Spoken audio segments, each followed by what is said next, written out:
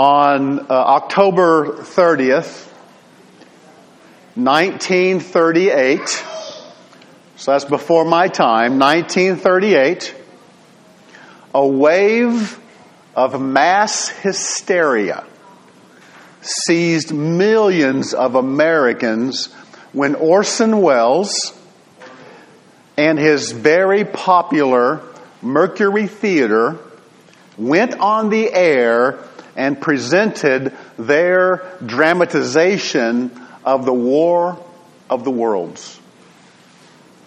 I'm going to read an excerpt from that program this morning. But before I do, I first need to set it up.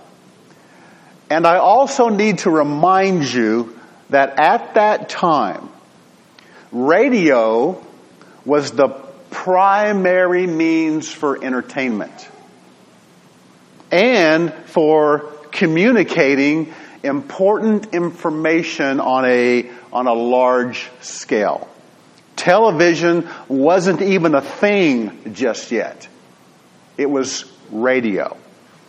If you think of the Norman Rockwell paintings, you see everybody huddled around a radio. You seen those? That's kind of the picture you get here. Everybody's huddled around a radio to hear the latest programming, the latest news, the latest information. So, the radio broadcast begins with dance music. Dance music. That was part of the normal programming. Then the announcer interrupted the music to bring a special bulletin. The announcer stated that a professor from the Mount Jennings Observatory in Chicago reported observing several explosions of incandescent gas occurring on Mars. And this gas was moving towards the Earth at a high rate of speed. Another professor at the observatory in Princeton also confirmed the same observation on Mars. Then the special bulletin was over, and they returned to their regular programming of dance music. Later in the program, there were additional radio broadcast interruptions about possible meteorites. And then there was a report of a huge flaming object, also believed to be a meteorite, falling on some farm in Grover's Mill, New Jersey. The radio audience was told that a special unit had been dispatched to that farm along with a reporter named Carl Phillips. 20 seconds go by. Then Carl Phillips comes on the air and begins his live report from the scene. So the stage is set. So here is the excerpt from the program. Ladies and gentlemen, am I on? Ladies and gentlemen, here I am, back of a stone wall that adjoins Mr. Wilmoth's garden. From there, I can get a sweep of the whole scene. I'll give you every detail as long as I can talk, as long as I can see. More state police have arrived. They're drawing up a cordon in front of the pit. About 30 of them. No need to push the crowd back now. They're willing to keep their distance. The captain is conferring with someone. We can't quite see who it is. Oh yes, I believe it's Professor Pearson. Yes, it is. Now they've parted. The professor moves around one side studying the object, while the captain and two policemen advance with something in their hands. I can see it now. It's a white handkerchief tied to a pole. It's a flag of truce. If those creatures know what that means, what anything means. Wait. Something's happening. In the background, there's a hissing sound on the radio, followed by a humming that increases in intensity. Phillips continues and states, a humped shape is rising out of the pit. I can make out a small beam of light against a mirror. What's that? There's a jet of flame springing from the mirror, and it leaps right at the advancing men. It strikes him head on. Good Lord, they're turning into flame. There are screams and unearthly shrieks heard over the radio. Phillips says, now the whole field's caught fire. There's an explosion heard. The woods, the barns, the gas tanks of automobiles. It's spreading everywhere. It's coming this way. About 20 yards to my right.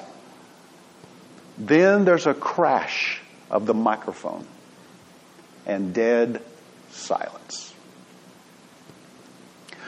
This was meant to be a scary Halloween prank. But for radio listeners who had tuned in, it seemed that we were in the middle of a full-scale invasion by hostile Martians. People took it seriously, and it was reported that panic spread across the entire country. Hospitals treated people for shock and hysteria, and churches were full of people in fervent prayer, if that's what it takes. I had to throw that one in. It was fake news. There was no invasion. It was a joke. It was a joke. But this morning in 2 Peter chapter 3, what Peter tells us is no joke. And in the future, there will be a real, full-scale invasion when Jesus comes again with his followers as the King of Kings and the Lord of Lords. It's going to happen. Now, before we dive into 2 Peter chapter 3, let's take a quick look back at where Peter has led us to this point. And actually, we need to go back to his very first letter. If you recall, in the first letter, Peter was writing to these same believers who were suffering under the persecution by the Roman Empire. Peter wrote to encourage them, explaining they had found favor with God, even though their difficult circumstances might suggest otherwise. Peter made it clear right out the gate that as followers of Christ, they were strangers in this fallen and broken and hostile world. And in spite of their difficult circumstances, Peter told them they had a living hope because they had a living Savior. And this hope also included a heavenly inheritance that was waiting for them. They had a confirmed reservation for eternal life because of the completed and finished work of Jesus Christ. So in their suffering, these believers were anticipating. They were persevering and eagerly awaiting the Lord's return, where He would take them out of their suffering to their true home and reward. While they persevered, Peter then sent his second letter to these same believers who not only suffered through persecution from the outside by the Roman Empire, but they were also being threatened from the inside by the destructive heresies of false teachers. So in 2 Peter chapter 1, Peter explained, among other things, that Scripture was given through Old Testament prophets and eyewitness accounts of New Testament apostles who were moved by the Holy Spirit to give us the inspired and inerrant Word of God.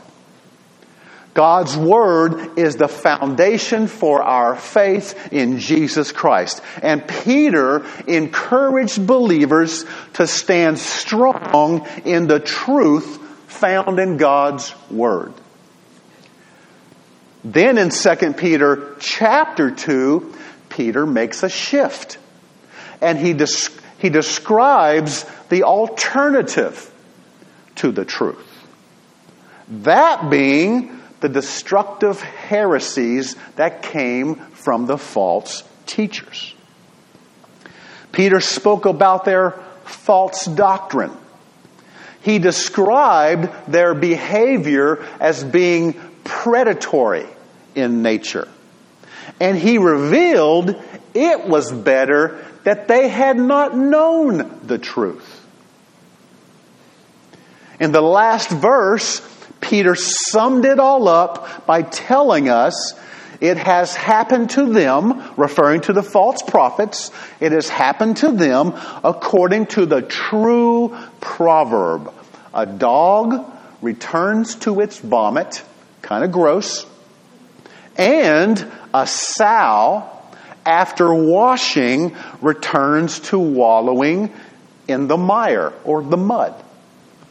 The point Peter made was that in time, the real character and the true nature of these false teachers would be revealed.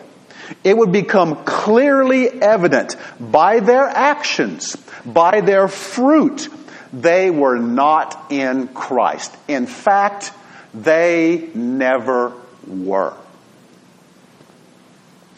Now we come to 2 Peter chapter 3, where Peter brings it all together in a sense and focuses our attention to the truth spoken by the prophets and the apostles, which speak about the promised return of Christ and the heresy from the false teachers who denied it's going to happen. So if you have your Bibles, turn to 2 Peter chapter 3, and we will start with verses 1 and 2. 2 Peter chapter 3, verses 1 and 2.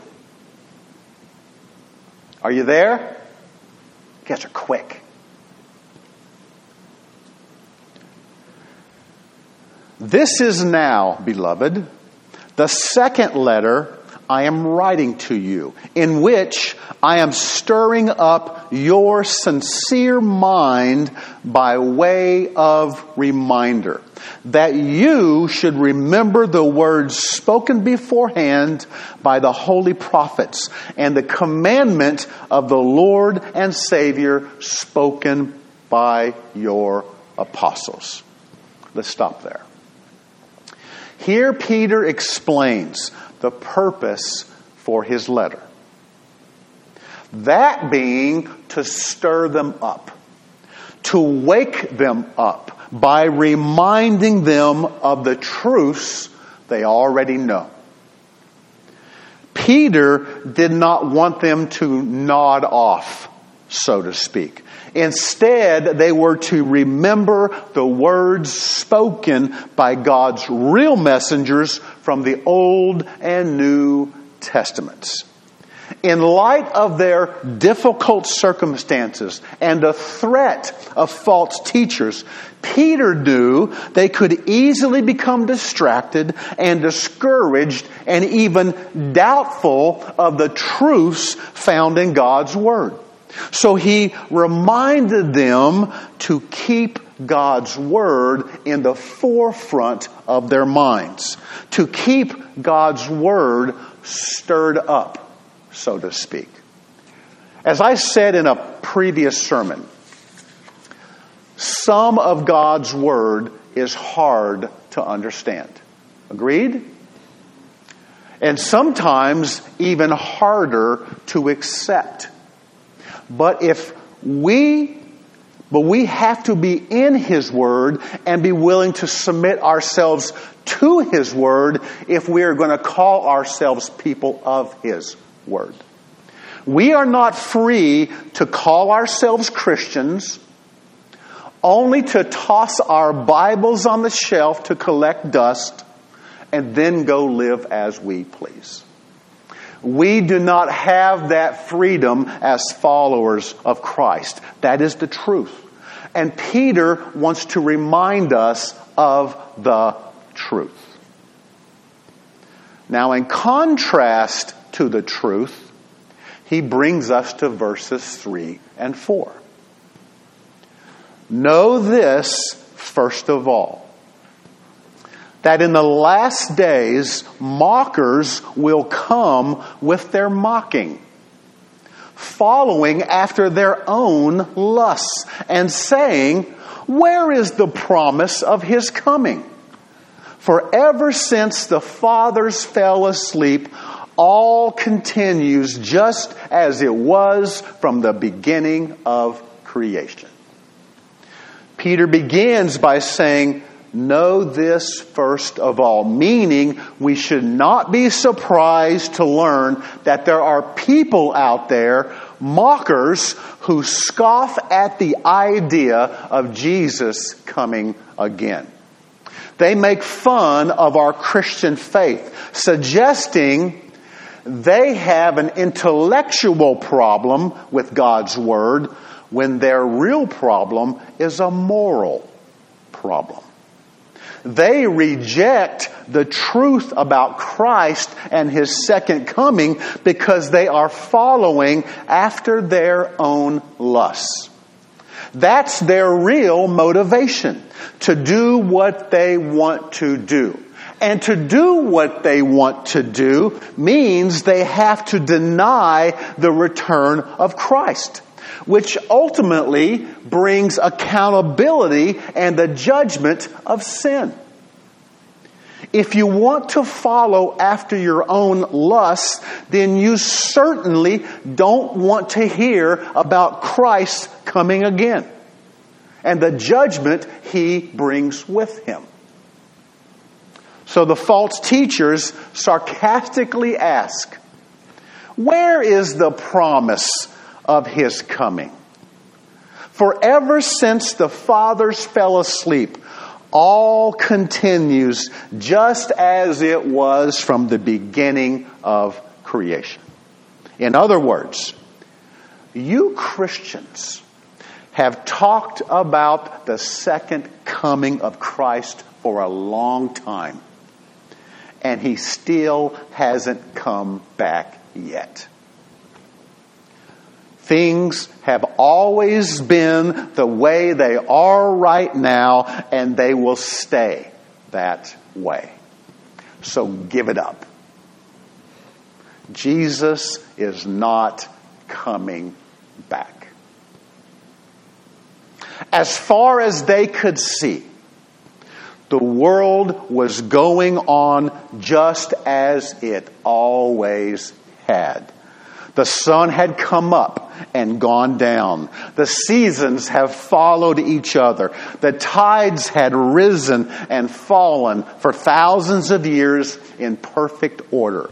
People are born, people live their lives, and people die. Nothing has really changed. So they concluded that the promise of the second coming of Christ isn't going to happen, and therefore the Word of God is unreliable.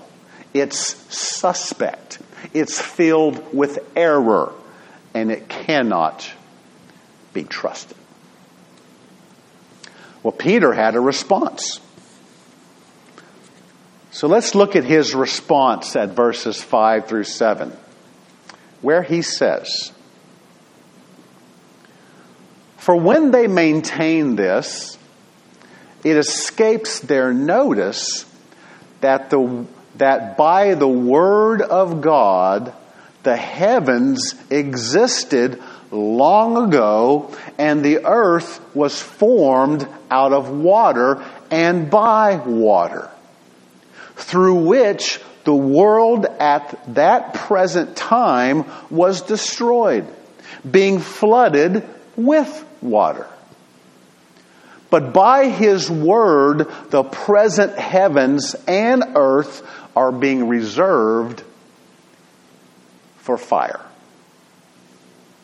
kept for the day of judgment and destruction of ungodly men." Peter warned believers that they should not buy the argument of the false teachers because it was based on a false premise.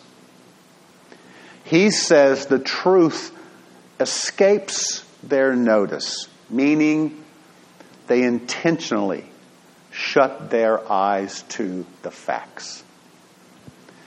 These false teachers held that nature had remained constant since the beginning of creation.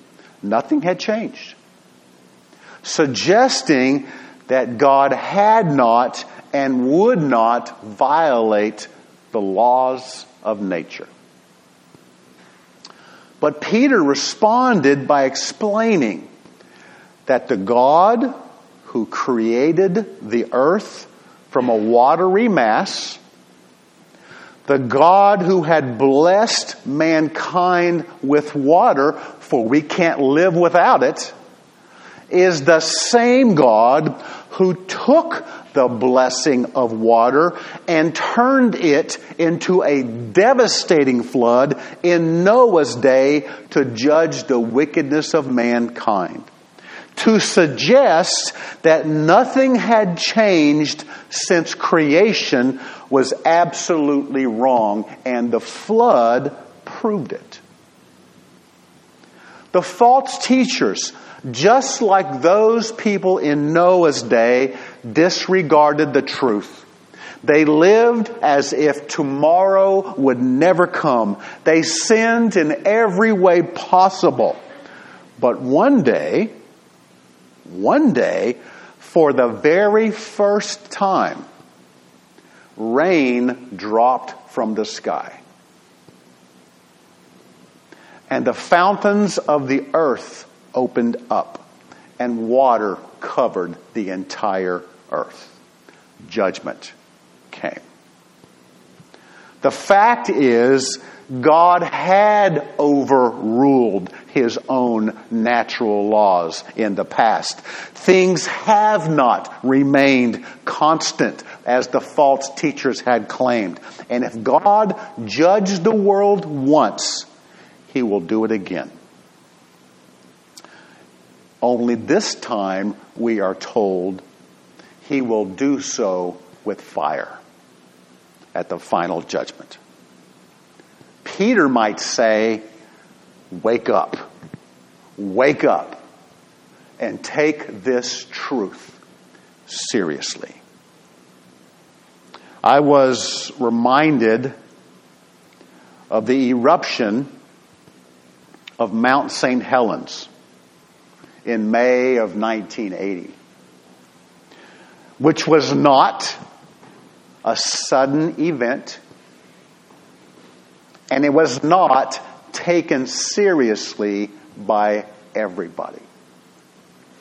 For 2 months prior to that massive blast, the most deadly and destructive in American history, earthquakes and volcanic activity signaled a major event was about to happen. A sleeping mountain had started to awaken.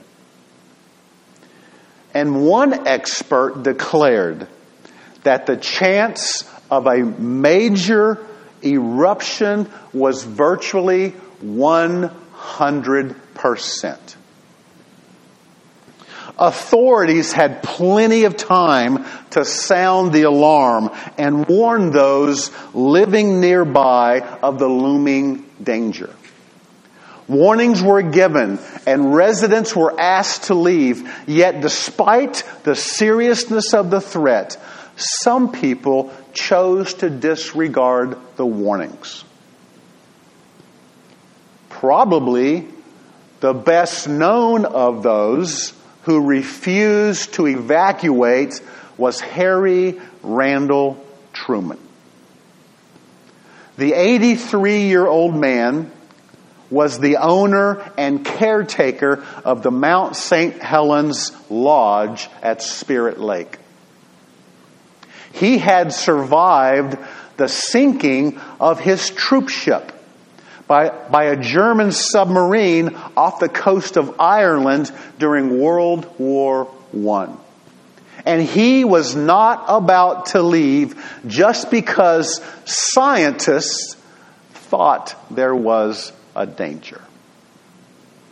Truman believed the danger was exaggerated and told reporters, "I don't have any idea whether it will blow, but I don't believe it to the point I am going to pack up."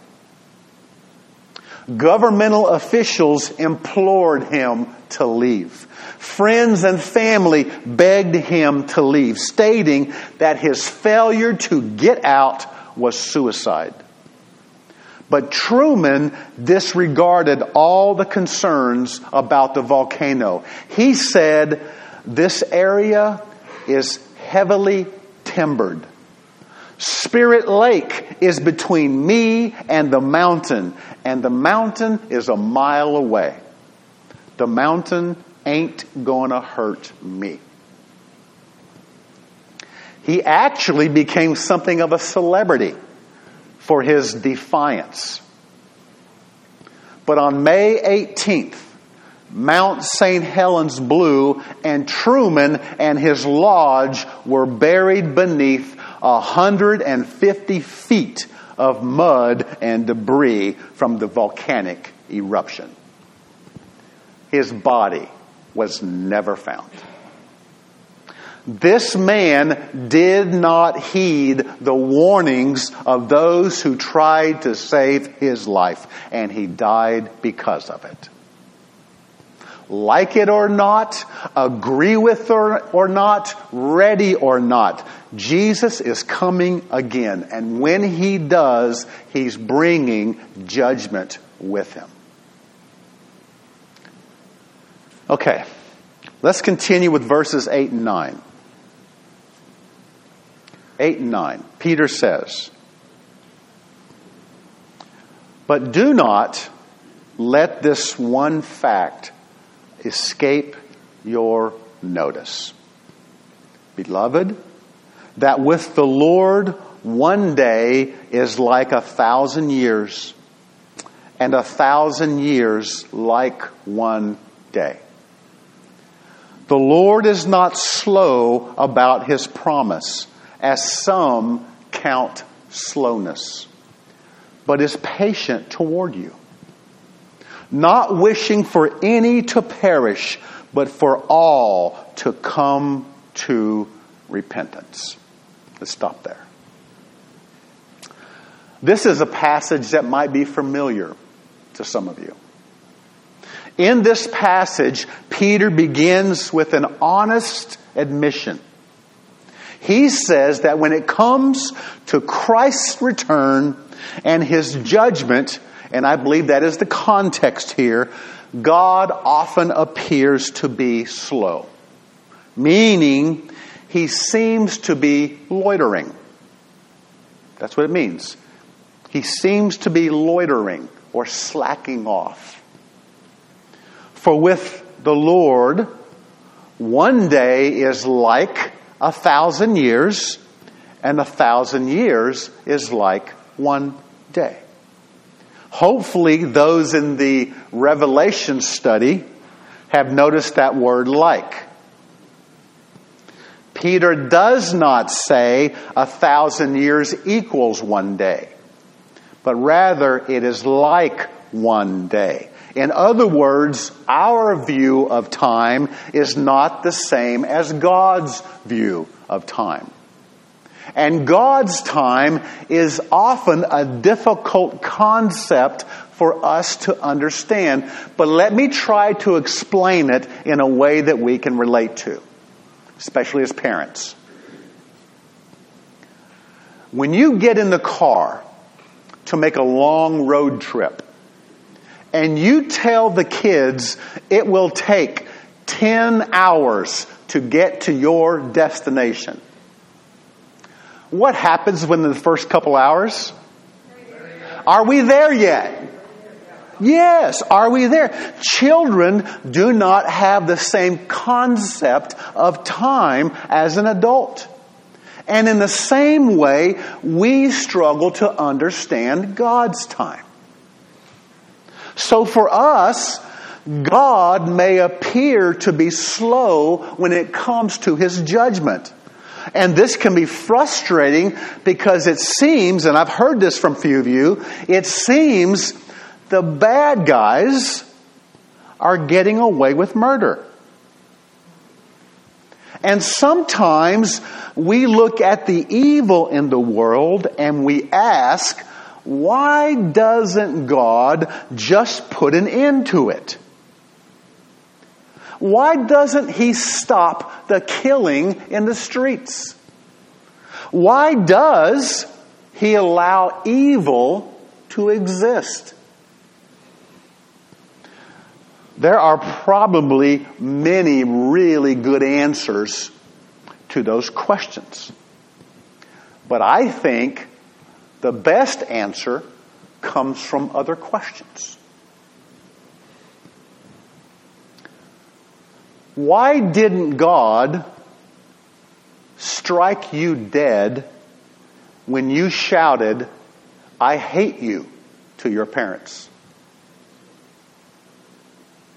Why didn't God send you to hell for lusting after another woman? Why didn't God punish you with fire and brimstone when you spread a terrible lie about a Christian brother or sister? Why didn't God drop the hammer on you when you got drunk as a skunk or high as a kite? Do I need to go on to prove my point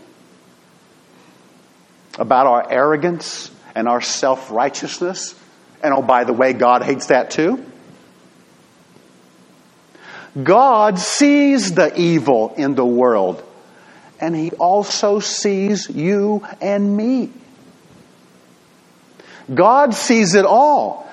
And God's mercy causes Him not to judge quickly. For if He did, none of us would be here. None of us. God waits because He knows how blind, how stubborn, how foolish, and how prone to evil we are. God waits because He wants people to turn from their sin and surrender to Him. God is not loitering, and He's not slacking. God is on time. His plan is right on schedule. But God delays His judgment because He wants people to be saved. Paul Stanley, no relation to Charles Stanley or Andy Stanley, just Paul Stanley, tells this story from his military experience. As an infantry company commander in Vietnam in 1967, I saw Viet Cong soldiers surrender many times. As they were placed in custody, marched away, and briefly interrogated, their body language and facial expressions always caught my attention. Many hung their heads in shame, staring at the ground, unwilling to look their captors in the eye. But some stood erect, staring defiantly at those around them, resisting any attempt by our men to control them. They had surrendered physically, but they had not surrendered mentally. On one occasion, after the enemy had withdrawn, I came upon several soldiers surrounding a wounded Viet Cong. Shot through the lower leg, he was hostile and frightened, yet helpless. He threw mud and kicked with his one good leg when anyone came near him. When I joined a circle around the wounded enemy, one soldier asked me, "Sir, what do we do? He's losing blood fast and needs medical attention." I looked down at the struggling Viet Cong and saw the face of a 16 or 17-year-old boy. I unbuckled my pistol belt and hand grenades so he couldn't grab them. Then, speaking gently, I moved toward him. He stared fearfully at me as I knelt down, but he allowed me to slide my arms under him and pick him up. As I walked with him toward a waiting helicopter, he began to cry and hold me tight. He kept looking at me and squeezing me tighter. We climbed into the helicopter and took off. During the ride, our young captive sat on the floor, clinging to my leg. Never having ridden in a helicopter, he looked out with panic as we gained altitude and flew over the trees. He fixed his eyes back on me, and I smiled reassuringly and put my hand on his shoulder. After landing, I picked him up and walked him toward the medical tent. As we crossed the field, I felt the tenseness leave his body and his tight grasp loosen. His eyes softened and his head leaned against my chest. The fear and resistance were gone. He had finally surrendered. This is the way it is when we surrender to God, isn't it? At first, we see God as the enemy, and we fight him, claiming the right to follow after our own lust and to do what we want. But in our need, in our brokenness, when we see the truth, when we finally surrender, we realize God is not our enemy. In fact, He cares for us. He loves us, and He's been waiting on us. God is slow in His judgment to give time for those who will surrender to come to Him. He restrains judgment to give people the time to wake up, open their eyes, see their need, and turn to Jesus for salvation. God is patient. God is patient. But Jesus is coming again. And when He returns, He's bringing judgment with Him. And that's the truth. It's going to happen. Let's pray. Father, thank You for the truth of Your word. Thank You for Your goodness towards us. Thank You for Your forgiveness. Thank You for Your love. Thank You for Your mercy and Your grace. And I can go on. And Father, thank You that You are patient. You are so patient with us. At any moment, You could have just crushed us. But You waited. And waited. And waited. Thank You for Your patience. Father, I also know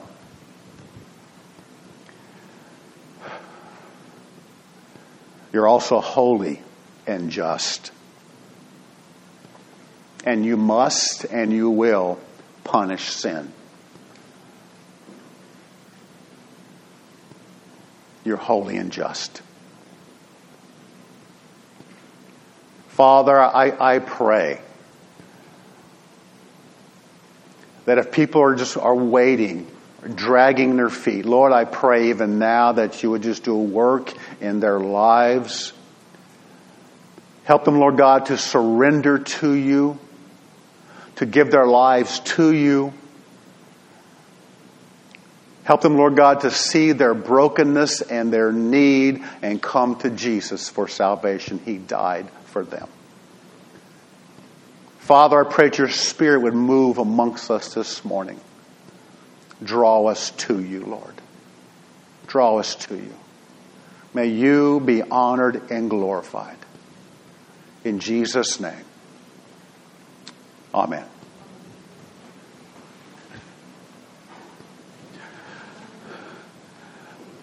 I was reading a passage this morning. I believe it was out of Luke. I think it was Luke chapter 12.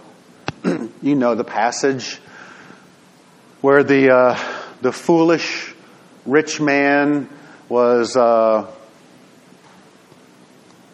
very prideful and arrogant, and he was again very rich, and he was just counting all his money and was wondering what's he going to do with all this. He had all this produce, all these riches, and he decided in his own mind, you know what? I'm going to tear down my old barns and I'm going to build new ones. I got all the time in the world to enjoy all that I have. What did the Lord say to him? You recall? This very night, I demand your soul. This very night. Here's the truth. There's not a single one of us in here, not a single one of us, who is guaranteed a tomorrow. Am I right? Not a single one of us. That's kind of sober thought, isn't it? Not a single one of us is guaranteed a tomorrow. The Bible tells us today is the day of salvation, because we do not know what tomorrow brings. And tomorrow might bring, I demand your soul. The decisions we are to make today have a bearing for our eternity. Once we cross from this side of heaven into this other life, there's no second chances. The decisions are made over here, in the here and now, not later. God is patient, right? God is patient. He is slow in His judgment. But there will come a time when there is a payday and judgment comes.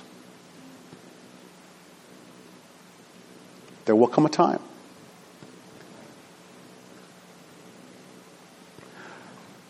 If the Lord is moving in your heart, I pray that you would respond to Him. If you're questioning your salvation,